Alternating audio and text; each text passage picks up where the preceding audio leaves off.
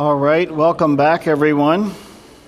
Once again, happy Thanksgiving, and we hope that you're going to have a good Thanksgiving. By the way, I think we say this every year, but if anyone is alone for any reason or you don't have some place to go, would you let us know so that we can make sure, whether it's in our home or somewhere, we can get you to a place to be with people who love the Lord and who love you. So please let us know if you're alone or if you know someone who's alone who needs to be ministered to on Thanksgiving. One of the things we have going on here, some of you are aware that we do have one of the local AA chapters meeting here. They meet here 7 days a week in the mornings, 6:30 to 7:30.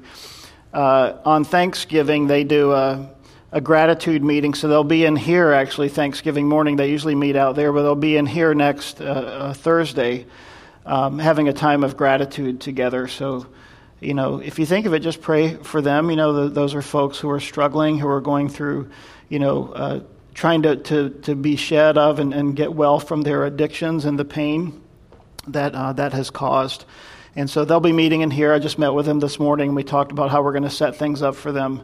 So it's just a real honor to serve them, to be a part of the community and meet the needs there. So hold that in prayer if you would. So where we are this morning, we've been going through the book of Matthew, and as you know, our custom here is to just teach the scriptures verse by verse, chapter by chapter. So this morning we would normally be in Matthew chapter 25 because the last 2 weeks we've been through Matthew chapter 24. Matthew chapter 24, if you've been here with us, if you haven't, I'll bring you up to speed, is one of the high points of the scriptures. It's called the Olivet Discourse because Jesus spoke to his disciples on the Mount of Olives. And there in the Olivet Discourse, in chapter 24 in particular, he primarily spoke in answering a couple of questions for the disciples. And I'm going to, out of character and unusually, use a PowerPoint this morning. If I can get that to come up, there we go. Give me 1 second here to talk. So we appreciate feedback. And one of the pieces of feedback we got as we were going through Matthew chapter 25 is when we begin to talk about things like end-time events, sometimes these things can be a little confusing.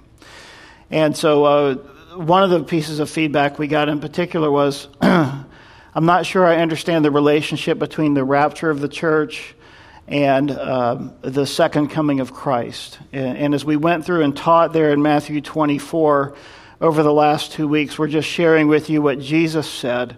And so we're going to take a little pause this morning between those two chapters and talk about the rapture of the church to the best of my ability. This is a daunting subject, not the rapture of the church in particular, but to try to put it together in some kind of a meaningful way, and hopefully we will accomplish that. If we don't, pray for me. But as we do that this morning, let's just bow our hearts before the Lord, ask his blessing on this time of study, doing it in a bit of an unusual way, and ask that he might lead us and hopefully give us a clearer understanding of these things. So Lord, thank you this morning for your word as we get into it, and we pray that you will minister to us and bring clarity to our understanding. These things are so important, Lord, because we are rapidly approaching the end times, the last days. And we know in Scripture as we read it, and as we'll discuss this morning, that there is nothing left to be fulfilled before you come back for your bride. And so you could literally come at any moment. Your return is imminent. And we need to be ready. So use these things this morning to speak to us, to minister to us, to quicken our hearts and our spirits, that we might be looking up, as the Scripture says, for our redemption draws nigh. So minister to us this morning, Lord, as we seek you through your word. In Jesus' name, amen. So if you have your Bibles, put your thumb in Matthew 24 and 25. And you may remember there at the beginning of Matthew chapter 25, Jesus is speaking to a question that his disciples asked him as they got alone. And they said there in Matthew 24, when will these things be? What will be the sign of your coming and of the end of the age?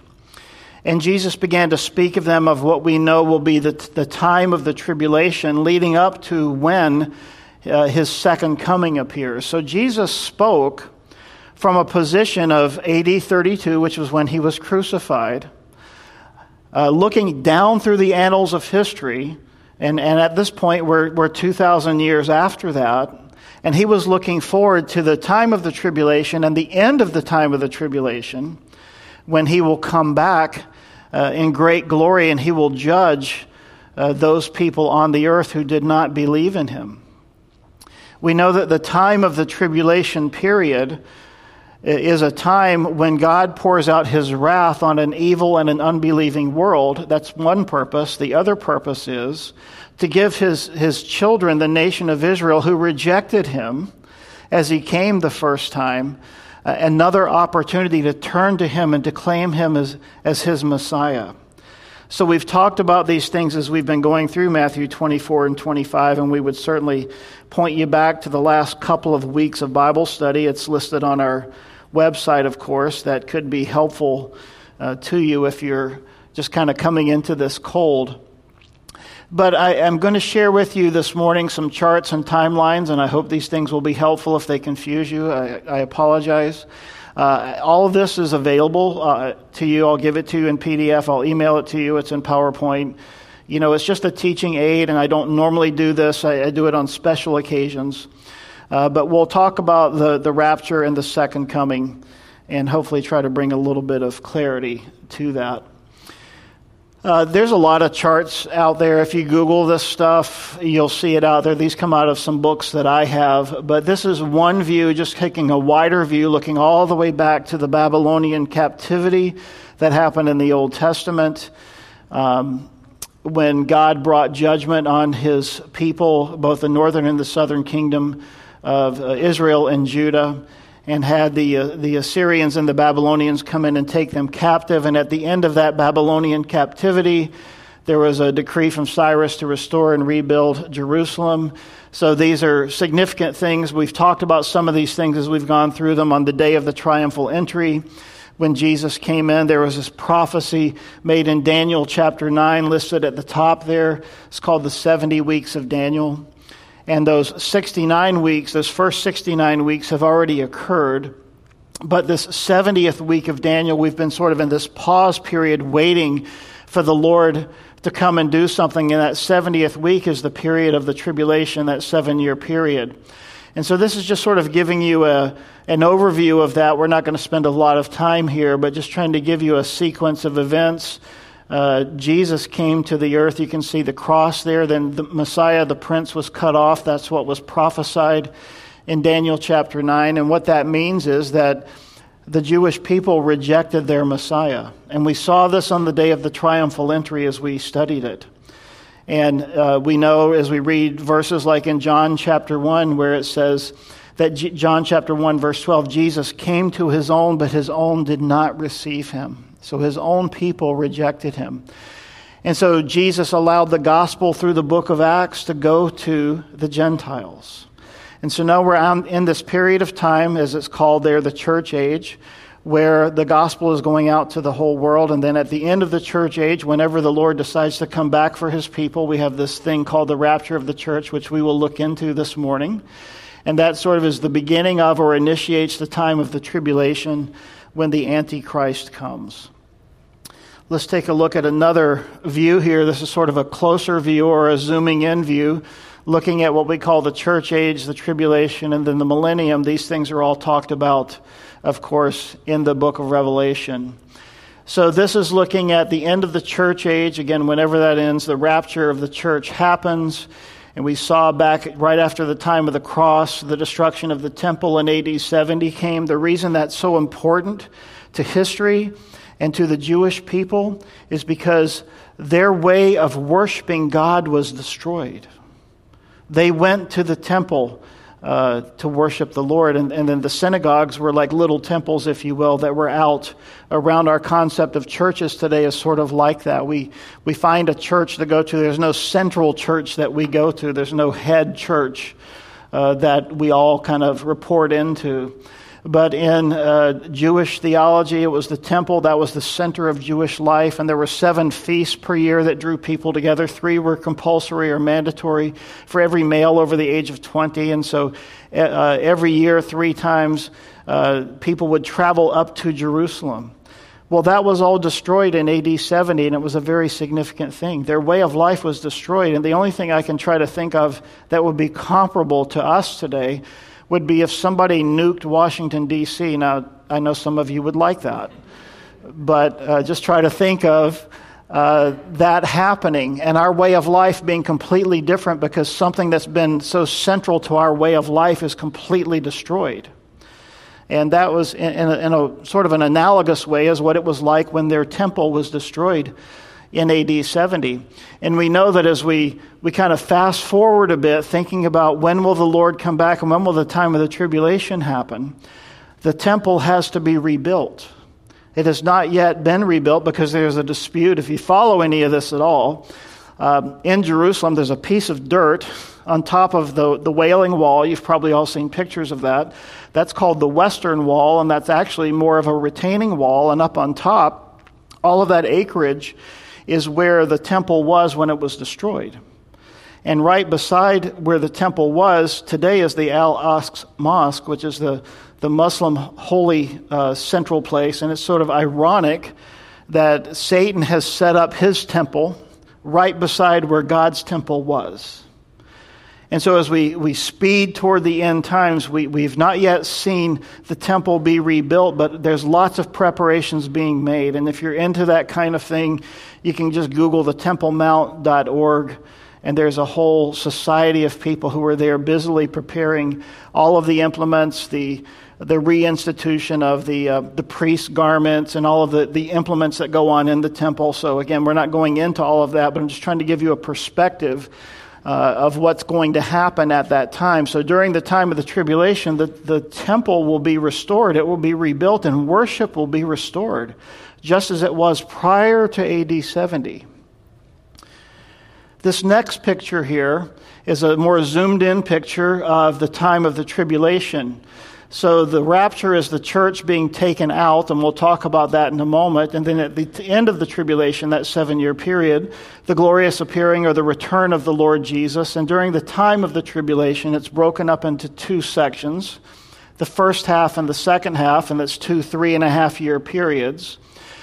And as we read the book of Revelation, you can see these 3 sets of judgments. So the seal judgments and the trumpet judgments listed there in Revelation 6 and then 8 and 9. That happens during the first half. And in the middle is where the Antichrist comes. And he goes into the temple. He proclaims himself to be God.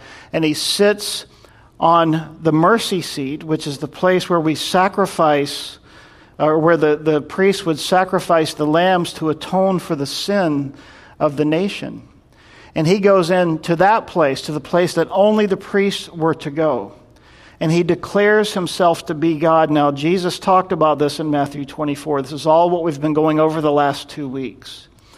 And when he does that, Jesus says, when you see the abomination of desolation described by Daniel the prophet, he basically says, head for the hills.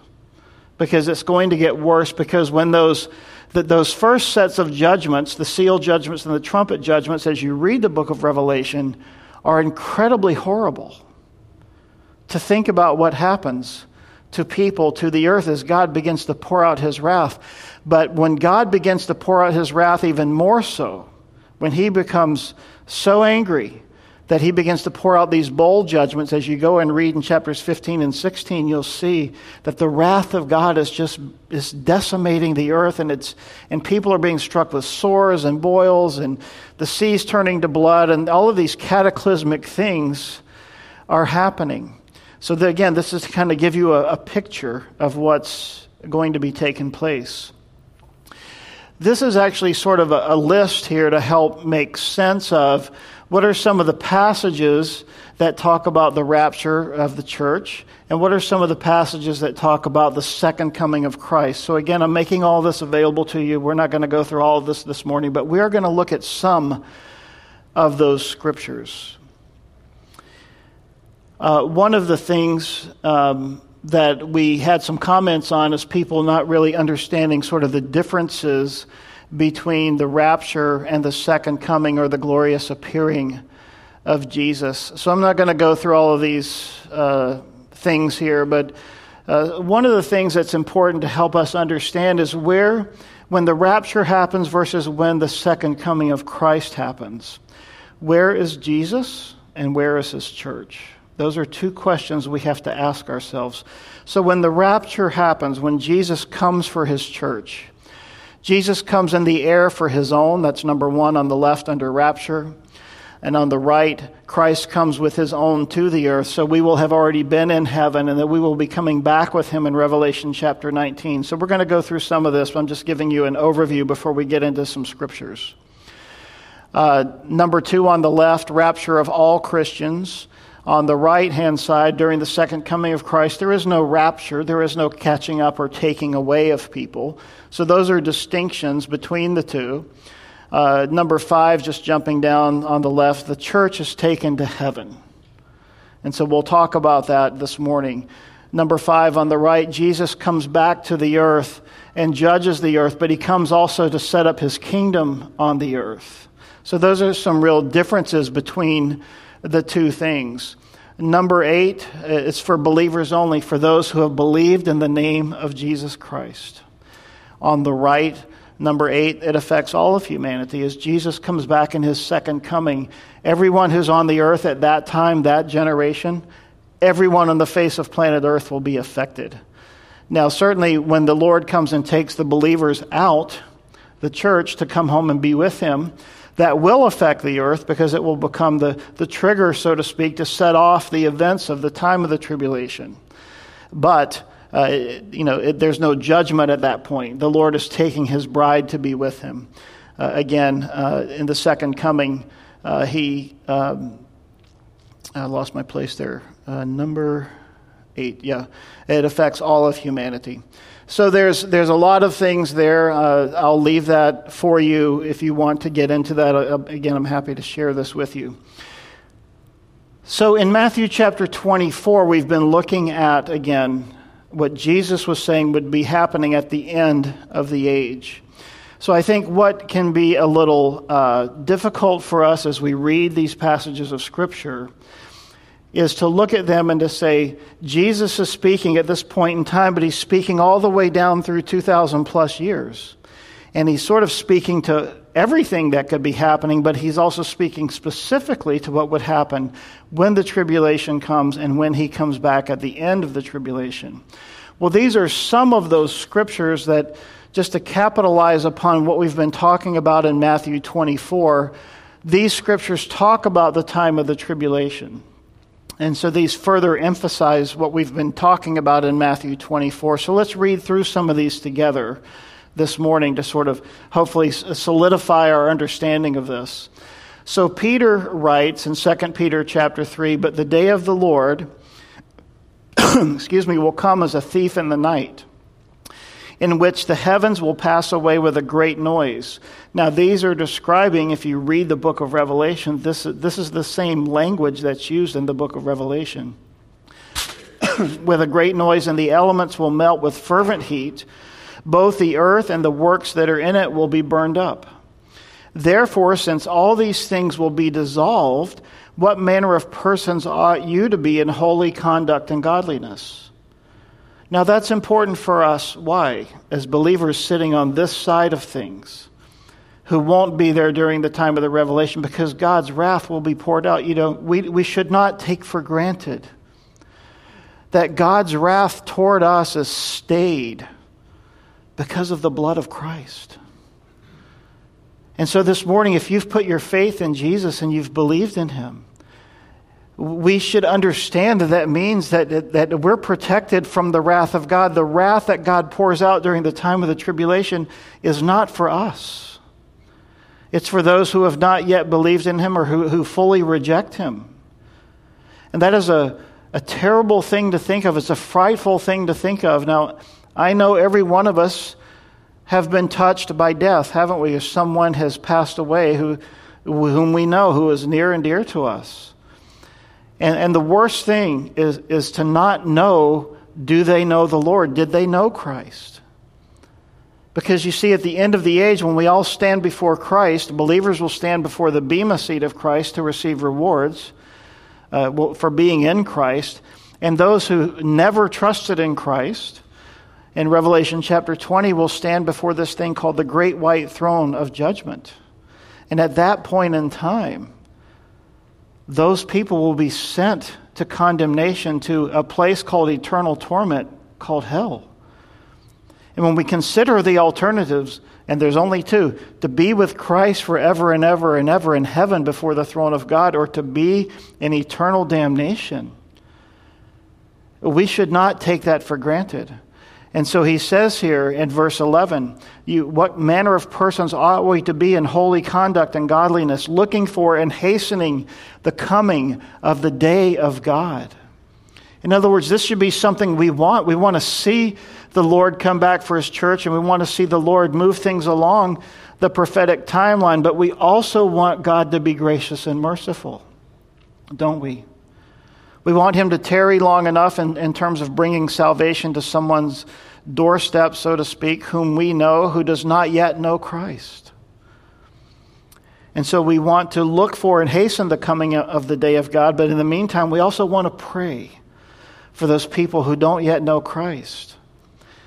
Because of which the heavens will be dissolved, being on fire, and the elements will melt with fervent heat. Nevertheless, we, according to his promise, we look for new heavens and a new earth in which righteousness dwells. This is looking toward when Jesus comes back and he judges the earth and he sets up his kingdom. In Jude, verses 14 and 15, now Enoch, the seventh from Adam, prophesied about these men also, saying, behold, the Lord comes with 10,000s of his saints. Now, when does the Lord come with 10,000s of his saints? If you go read Revelation chapter 19, we find that we, the church, are coming back with Jesus as a part of a heavenly army on the day of the Battle of Armageddon. We're a part of that entourage that returns with Christ.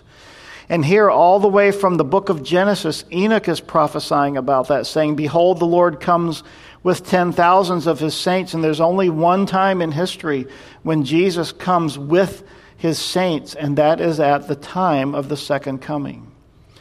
And he comes to execute judgment on all, to convict all who are ungodly among them of all their ungodly deeds which they have committed in an ungodly way, and all of the harsh things which ungodly sinners have spoken against him. So that's referring to the time of the second coming. And then, of course, in Revelation chapter 1, verse 7, the book begins by saying, behold, he, that is Jesus, is coming with clouds, and every eye will see him. Even they who pierced him, and all of the tribes of the earth will mourn because of him. Even so, amen.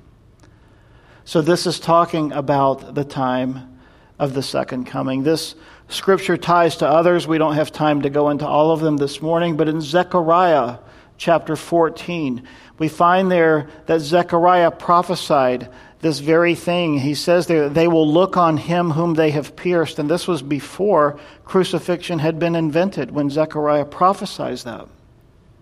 And here, all the way in the book of Revelation, and every eye will see him. So this is, again, a sign of the second coming, as every eye on the face of planet Earth will see Jesus.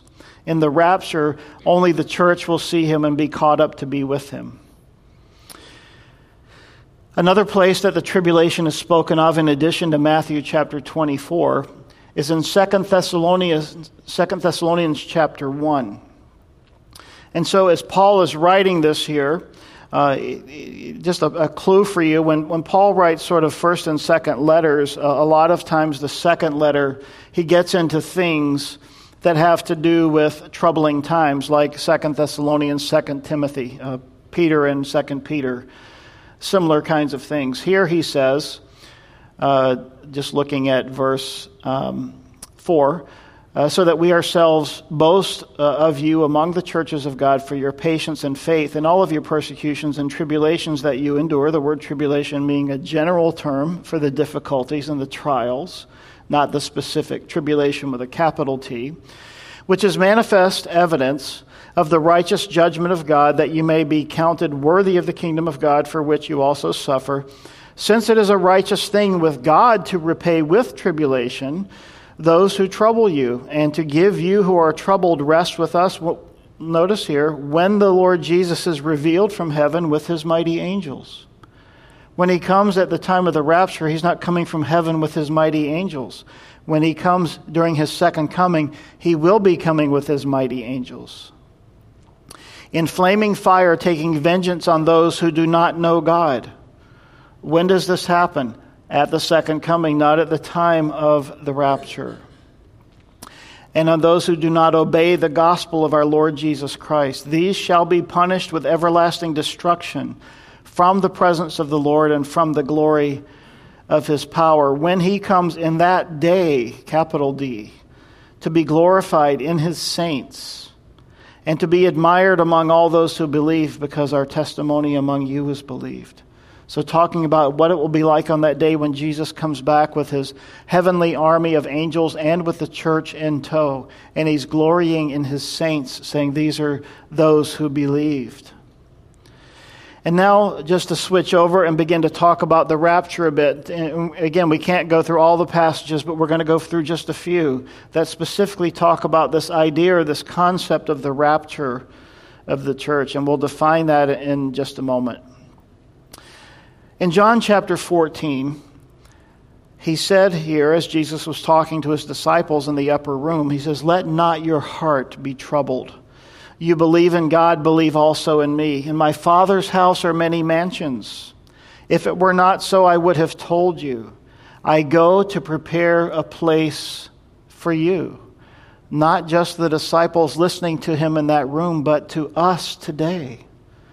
And for all who down through history would believe in the name of Christ and trust him.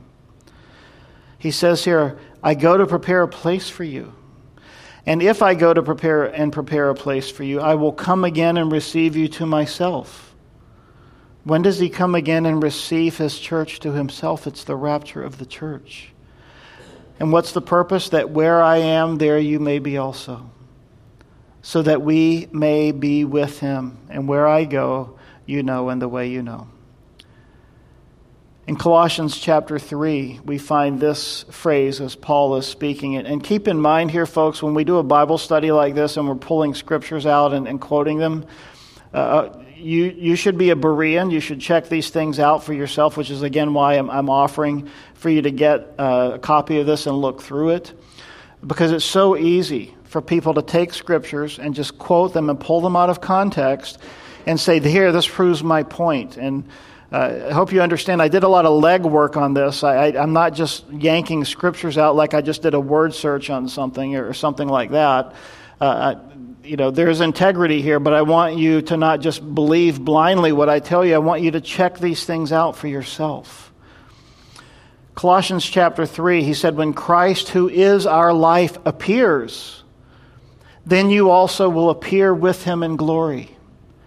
In a few minutes, there's another scripture we're going to quote that's going to just make total sense of this. But Paul is saying here, Jesus will appear, and when we see him, we will appear with him in glory. We'll be caught up to the clouds with him. But also, there's, as so often with prophecy, there's a near and a far fulfillment. We'll be caught up to Jesus in the clouds, but then we'll also be coming back with him at the end of the time of the tribulation. So we will appear with him in glory in the clouds as he receives us. But then we will also appear with him in glory when we come back in that heavenly army 7 years later. And the main passage I wanted to get to this morning, sort of the classic passage that talks about the rapture of the church, is this passage here in 1 Thessalonians chapter 4. So in 1 Thessalonians chapter 4 it says here, "But I do not want you to be ignorant, brethren, concerning those who have fallen asleep, lest you sorrow as others who have no hope." When Paul wrote this letter to them, and it's an amazing study in the book of 1 Thessalonians, Paul, as you read the book of Acts, how Paul was led by the Holy Spirit to go throughout all sorts of places and bring the gospel and preach it and establish churches, he spent 3 weeks in Thessalonica. What do you think about this? Passed through a town, preached the gospel for 3 weeks, discipled people, and said, the Lord's calling me to move on. He appointed people to be leaders of the church after 3 weeks. Babes in Christ. And now as he's gone, he's heard from them that they were concerned because people had died and they didn't see the coming of the Lord, and they had heard things that Paul had told them. And keep in mind, in the New Testament times, as they were speaking, the scriptures weren't written. They were being written by the Holy Spirit sort of live. And so imagine someone coming through, speaking to you on a given Sunday. Let's just say it was actually an apostle, like the Apostle Paul. And then they leave. They speak to you for 3 weeks in a Bible study, and they leave, and that's all you have. You don't have a Bible. You have the Old Testament scriptures. And you have to build your life and lead your life now on the basis of this new covenant of Jesus Christ and the fact that Jesus died on the cross for your sins.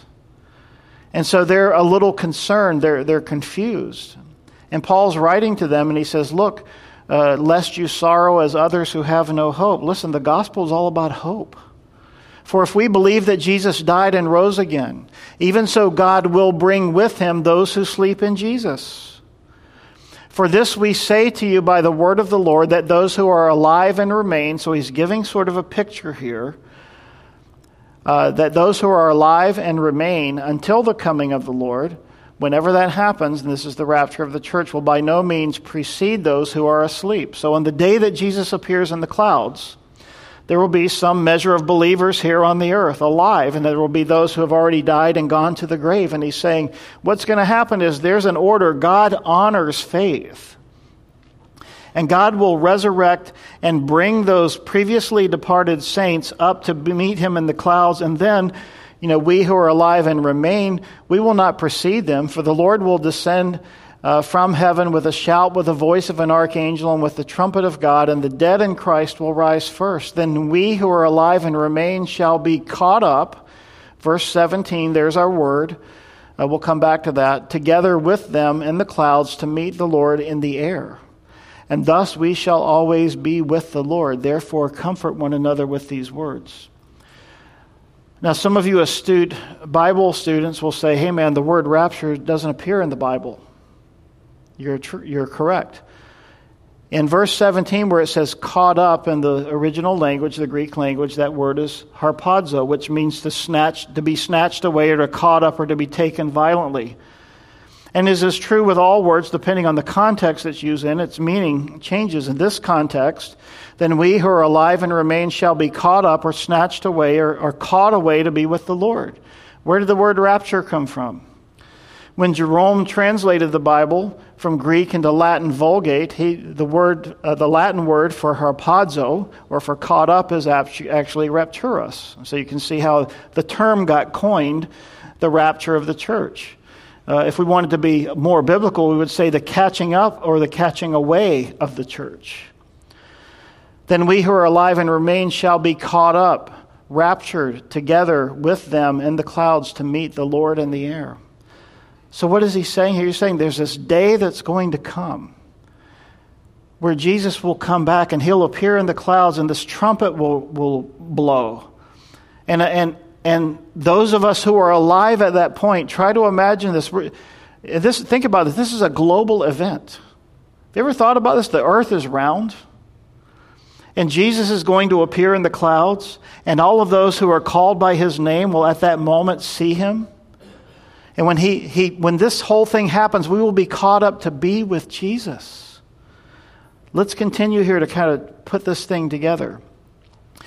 The next chapter, we were just in 1 Thessalonians 5. Now we're in 1 Thessalonians 4, Now we're in chapter 5. And he says, but concerning the times and seasons, brethren, you have no need that I should write to you, for you yourselves know perfectly that the day of the Lord so comes as a thief in the night.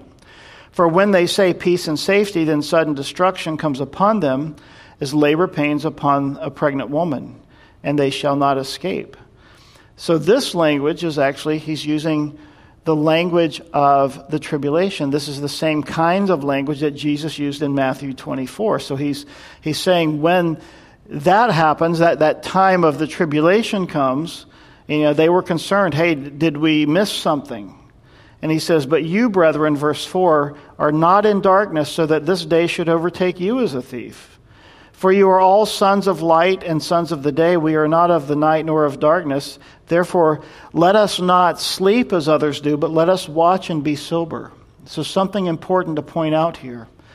That with the rapture of the church, just going back to those charts for a minute, how Jesus comes back to take his church up to be with him before the time of the tribulation, and we'll talk about why that is in just a moment. But he's saying here, for those who sleep, sleep at night, and those who get drunk at night. There's this idea of the imminency, meaning it could happen at any moment. It could happen at any moment. And there's other scriptures we're going to hit here in just a moment that illustrate that we are supposed to always be ready. This has been the idea since the day that Jesus was taken up into the clouds when he ascended. That there is this idea that we, the church, who down through the ages, through the years, we are always to live with expectancy, looking up, being ready for the Lord to come back and to take his church to be with him. Let us not sleep. For those who sleep, sleep at night, and those who get drunk are drunk at night. But let us who are of the day be sober, putting on the breastplate of faith and love, and as a helmet the hope of salvation. For God did not appoint us to wrath. The time of the tribulation is a time where God pours out his wrath. We are not appointed to wrath, not just in the sense of God is not going to judge us because of Christ, but he will take us out or away from that time of wrath when he pours out his wrath upon the earth. For God did not appoint us to wrath, but to obtain salvation or deliverance through our Lord Jesus Christ, who died for us, that whether we wake or sleep, that we should live together with him. John 14, I go to prepare a place for you. I'm going to come and catch you up and take you away to come and be with me. That's what we just read in chapter 4. Therefore, comfort each other and edify one another, just as you are also doing. You see, this is a key reason why we as the church should meet together. We're going to talk about in a few moments a verse in the book of Hebrews, chapter 10, that talks about why it's important for us to meet together. Because we need this kind of encouragement, don't we? On any given day, you and I can so easily get discouraged. We can so easily get weighed down with what's going on in the world, with the circumstances of our lives. And it's so important for believers to have fellowship, whether that's in small groups, whether it's coming to church on Sunday morning. We need regular fellowship so that we can be encouraged, comfort one another, encourage one another, just as you are also doing. In Romans chapter 11, we find this verse, and Romans chapters 9, 10, and 11 in the book of Hebrews are so important because in chapter 9, Paul takes a break from what he was doing in the book of Romans, which is giving us this great manifesto of the Christian faith and what our salvation is. And he takes this break in those three chapters, 9, 10, and 11, and he focuses specifically on the nation of Israel. And in chapter 9, he talks about the nation of Israel in her former glory. And in chapter 10, he talks about how is God viewing the nation of Israel today. And in chapter 11, he talks about the future glory of the nation of Israel.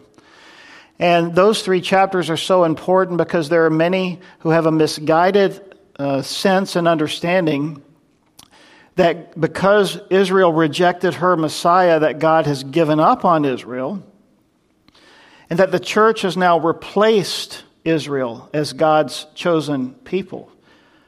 And that's not true. The church are God's chosen people, but Israel are God's chosen people as well. And so those three chapters are really important to help us understand that God is not finished with Israel, that this is one of the key reasons for the time of the tribulation. God is going to come back and focus during the time of the tribulation. He's going to focus on his people and have the gospel specifically preached to his people.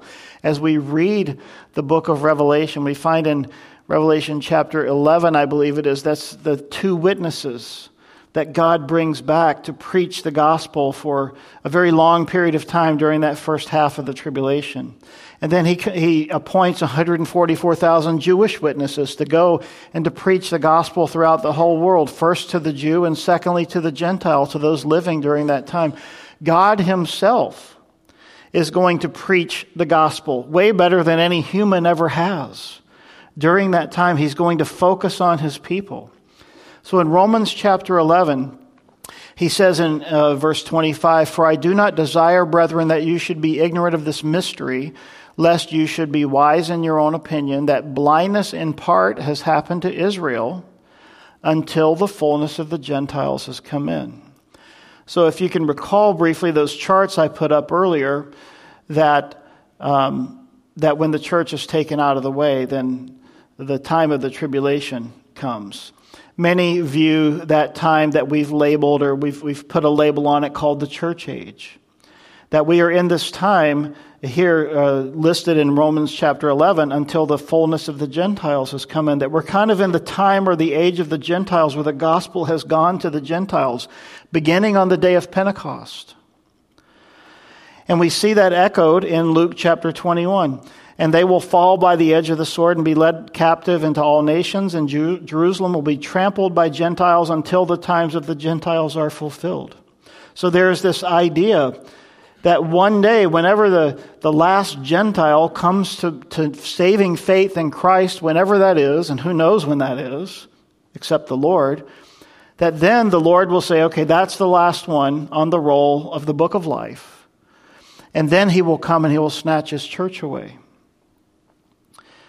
In Romans chapter 13, we have this echo or this shadow of this same idea of the imminency of being ready for the Lord coming back for his church. And he says, "And do this, knowing the time, that now it is high time to awake out of sleep." Now, Paul's writing this in the first century. How much more does this apply to us today? "It's high time to awake out of sleep, for now our salvation is nearer than when we first believed." Isn't that true with every tick of the clock and with each passing day?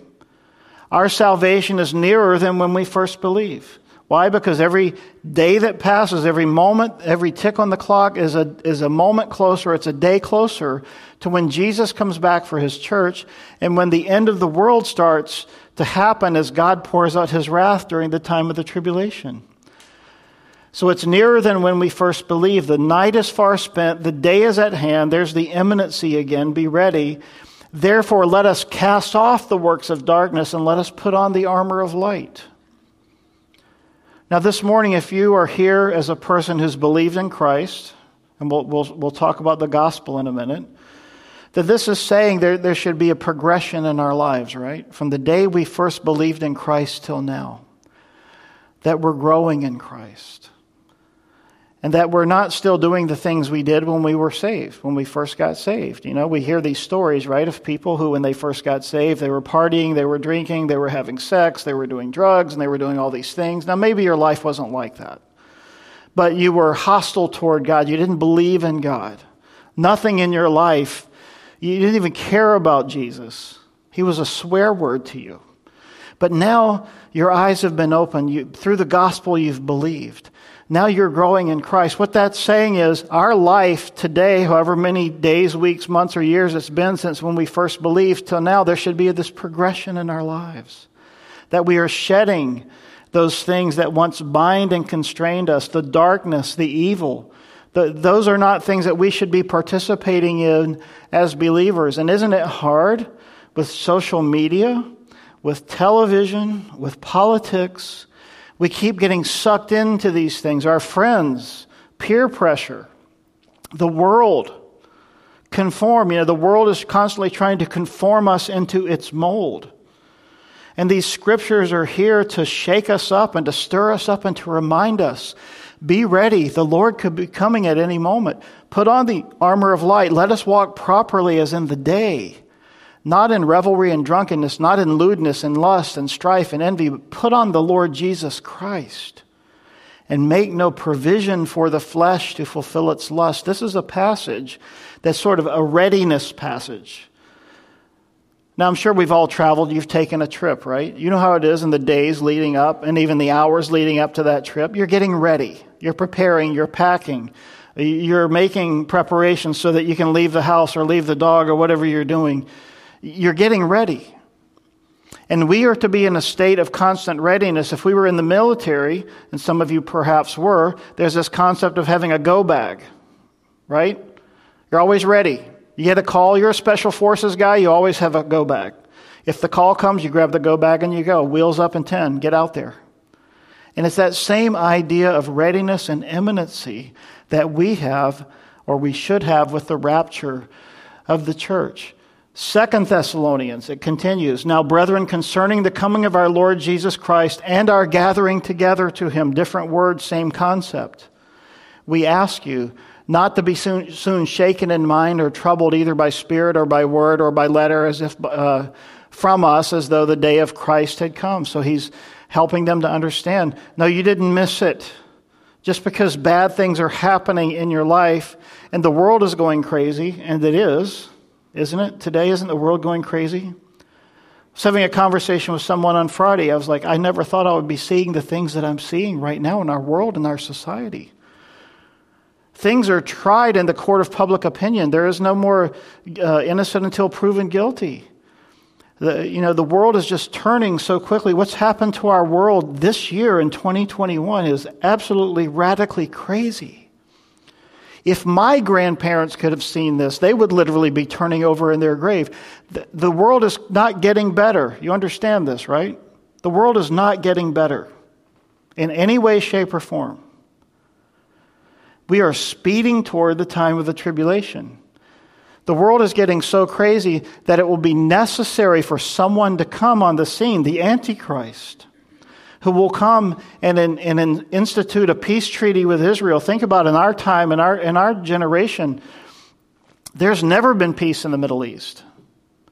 But when this man comes, the Antichrist, he will come and bring peace to the Middle East, and it will be so dramatic that he will become the one world ruler. Everyone will become so enamored with him, and that's what this is talking about. "Let no one deceive you by any means, for that day will not come unless the falling away comes first." Now, this is something also that Jesus talks about, that as we come closer to the time of the tribulation, that there will be this thing called an apostasy, or a falling away of the church, where people who profess the name of Christ, and maybe perhaps you know people like this, sadly I do, who they've turned and they've walked away, they've denied Christ. Or at the very least, maybe you know people who they go to church on Sunday, or they say they believe in Christ, or they don't go to church anymore, but they say they believe in Christ, but there's nothing in their lives that look like Jesus. There's no mark of holiness. There's no mark of the blood of Christ on their lives, and they profess with their lips, but their hearts are cold. Their hearts and minds are far from him. And he's saying that the falling away comes first, and the man of sin, that's a phrase to refer to the Antichrist, the son of perdition, another phrase to refer to the Antichrist, who opposes and exalts himself above all that is called God. That's the abomination of desolation, spoken of in Matthew 24 and spoken of by Daniel the prophet. Or that is worship, so that he sits as God in the temple of God, showing himself that he is God. Again, that's the abomination of desolation. Do you not remember that when I was still with you, I told you these things? And I know, and now you know what is restraining, that he may be revealed in his own time.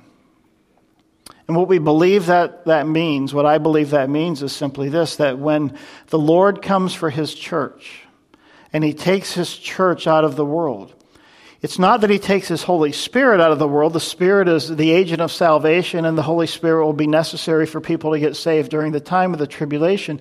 But the Holy Spirit has a restraining effect on evil in the world in and through the church. Now we know, don't we, as believers, that when we believed in Christ and when he came into our lives, that he also gave us the Spirit as a surety, as a down payment, as a deposit, that we are indwelt by the Holy Spirit. So now as God removes his church, as he removes this strong sanctifying influence of the Holy Spirit from the world all at once, You know what is restraining, that he may be revealed in his own time. Now any sense of normalcy, any sense of rationality is removed because the church is removed. For the mystery of lawlessness is already at work, and only he who now restrains, capital H, he, that is God, who now restrains will do so until he, the Spirit, that's how I understand it, is taken out of the way. And then the lawless one will be revealed. When the church is taken out, then the man of sin can be revealed, whom the Lord will consume with the breath of his mouth. At the end of the time of the tribulation, God will consume Satan and destroy with the brightness of his coming, the second coming.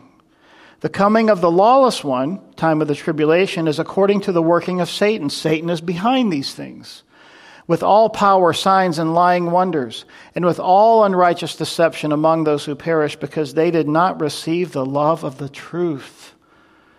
If we had time, where we could go with that. Romans chapter 1. How the world rejected God. And it says there in Romans chapter 1, 18 through the end of the chapter, how God said that now it's okay for men with men, women with women to do unspeakable things, that they might be saved. They did not receive the love of the truth that they might be saved. They rejected God. And it says there in Romans 1, they suppressed the truth in unrighteousness. And for this reason, verse 11, God will send them strong delusion that they should believe the lie. That phrase, the lie, appears here and then appears in Romans chapter 1. And it seems to refer all the way back to the deception where Satan came into the garden and he deceived Eve. And when he deceived Eve, if you remember, as he came in, he said to her, "Hath God said?" And he questioned the word of God. He questioned the authority of God. And so for this reason, God will send them strong delusion. Then it says in Romans 1 that he gave them over. He gave them over to believe, that they may all be condemned who do not believe the truth, but had pleasure in unrighteousness. We could go on here, Philippians 1, being confident of this very thing, that he who has begun a good work in you will complete it until the day of Jesus Christ. Philippians 4, rejoice in the Lord always. Again, I will say rejoice. Let your gentleness be known to all men. The Lord is at hand. Again, the imminency, right? Are you getting the flavor of this? That Jesus wants us to be ready. 1 Timothy 6, verse 14, that you keep this commandment without spot, blameless, until our Lord Jesus Christ's appearing, which he will manifest in his own time. He who is the blessed and only potentate, the King of kings and Lord of lords. Be ready, keep yourself. Be ready for any moment the Lord might come. 2 Timothy 4. I charge you therefore before God and the Lord Jesus Christ, who will judge the living and the dead at his appearing in his kingdom. Now that's referring to the time of the tribulation, but he will judge, right? Finally, there is laid up for me the crown of righteousness, which the Lord, the righteous judge, will give to me on that day. What day? When I see him face to face. And not only to me only, but also to all who has loved his appearing. Titus, for the grace of God that brings salvation has appeared to men. This is the first coming of Christ, teaching us that denying ungodliness and worldly lust, we should live soberly and righteously and godly in the present age, looking for the blessed hope and the glorious appearing of our great God and Savior Jesus Christ, who gave himself for us that he might redeem us from every lawless deed and purify for himself his own special people, zealous for good works. Hebrews 10. And we're not even hitting all the scriptures, folks. This is just a few. And let us consider one another in order to stir up love and good works, not forsaking the assembling of ourselves together as is the manner of some, but exhorting one another. And so much the more as you see the day approaching. Be ready, it's coming. Hebrews 10:36, for you have need of endurance, don't we?